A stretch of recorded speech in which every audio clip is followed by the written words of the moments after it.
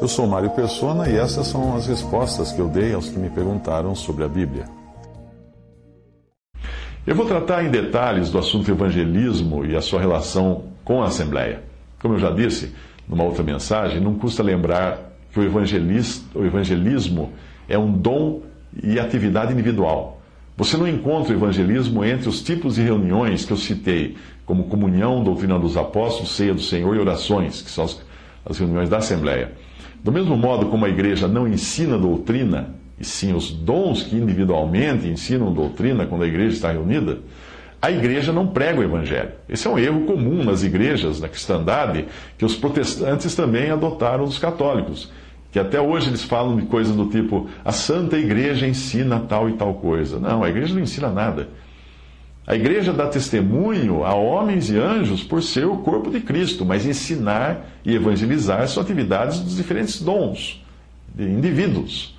A falta de entendimento de que o evangelismo não é uma reunião da igreja, mas sim uma exposição para incrédulos, e a falta de liberdade para o Espírito Santo escolher quem lhe apraz para ministrar doutrina para os crentes numa reunião, faz com que, em muitas denominações, os irmãos só escutem o Evangelho dia após dia e nunca, e quando são ensinados, não são ensinados pelos dons presentes ali, mas sempre de um homem só que eles colocaram à frente, que eles chamam de pastor.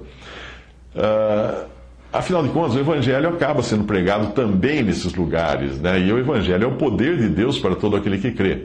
Mas o problema é que se o dom de pastor for o de evangelista, se for o dom do evangelista, né, essa congregação não vai receber alimento mais sólido e não crescerá no conhecimento das glórias de Cristo, que é o verdadeiro tema da ministração para crentes. Explicando melhor, se aquele que prega numa congregação dessa for um evangelista, e não um pastor ou um mestre, eles vão sempre receber o evangelho todos os dias, mesmo sendo crentes já. Quando, há mais de 30 anos, eu me congregava numa congregação batista, na qual não havia um pastor, porque era muito pequena, era uma cidadezinha, num povoado no interior de Goiás, não tinha lá um pastor, eu e um outro irmão nos revezávamos até para pregar o Evangelho, e obviamente o tema era sempre o Evangelho. Em todas as reuniões terminávamos com um convite para as pessoas se converterem, levantarem a mão, virem à frente, etc. Mas aconteceu uma coisa curiosa uma vez, uma noite não apareceu nenhum incrédulo. Nenhum dos que nós convidamos. Aí nós ficamos completamente perdidos, sem saber o que fazer, porque a gente estava tão acostumado a pregar o Evangelho. Por isso, lembre-se sempre de que quando a igreja ou a assembleia está reunida, ela está reunida para o Senhor, não para incrédulos, que é o motivo principal de uma pregação do Evangelho, que por isso é uma reunião totalmente diferente, é uma atividade diferente. Numa assembleia, numa localidade, podem existir iniciativas dos que evangelizam, e estas serem endossadas por todos os irmãos de uma assembleia, como é o caso da pregação do Evangelho, que nós temos aos domingos à noite no salão de reuniões da cidade onde eu congrego, onde estou congregado. A cada domingo, um irmão de um grupo de 5 ou 6, que tem esse exercício no coração, se reveza para pregar o Evangelho às pessoas que são convidadas para ouvir o Evangelho ali. Não é uma reunião de assembleia, é uma pregação de boas novas, de salvação, feita por um irmão à frente de uma audiência convidada para este fim. Existem também iniciativas individuais de irmãos que são voltadas para o Evangelho, como é o caso do trabalho que eu tenho feito na internet, ou de uma editora que existe aqui no Brasil, chamada Verdades Vivas, que é de responsabilidade de alguns irmãos, e publica folhetos evangelísticos, livretos, calendários, livros, etc. E também existe a iniciativa individual de cada cristão que fala para os seus amigos, vizinhos, parentes, sai na rua distribuindo folhetos e coisa do tipo.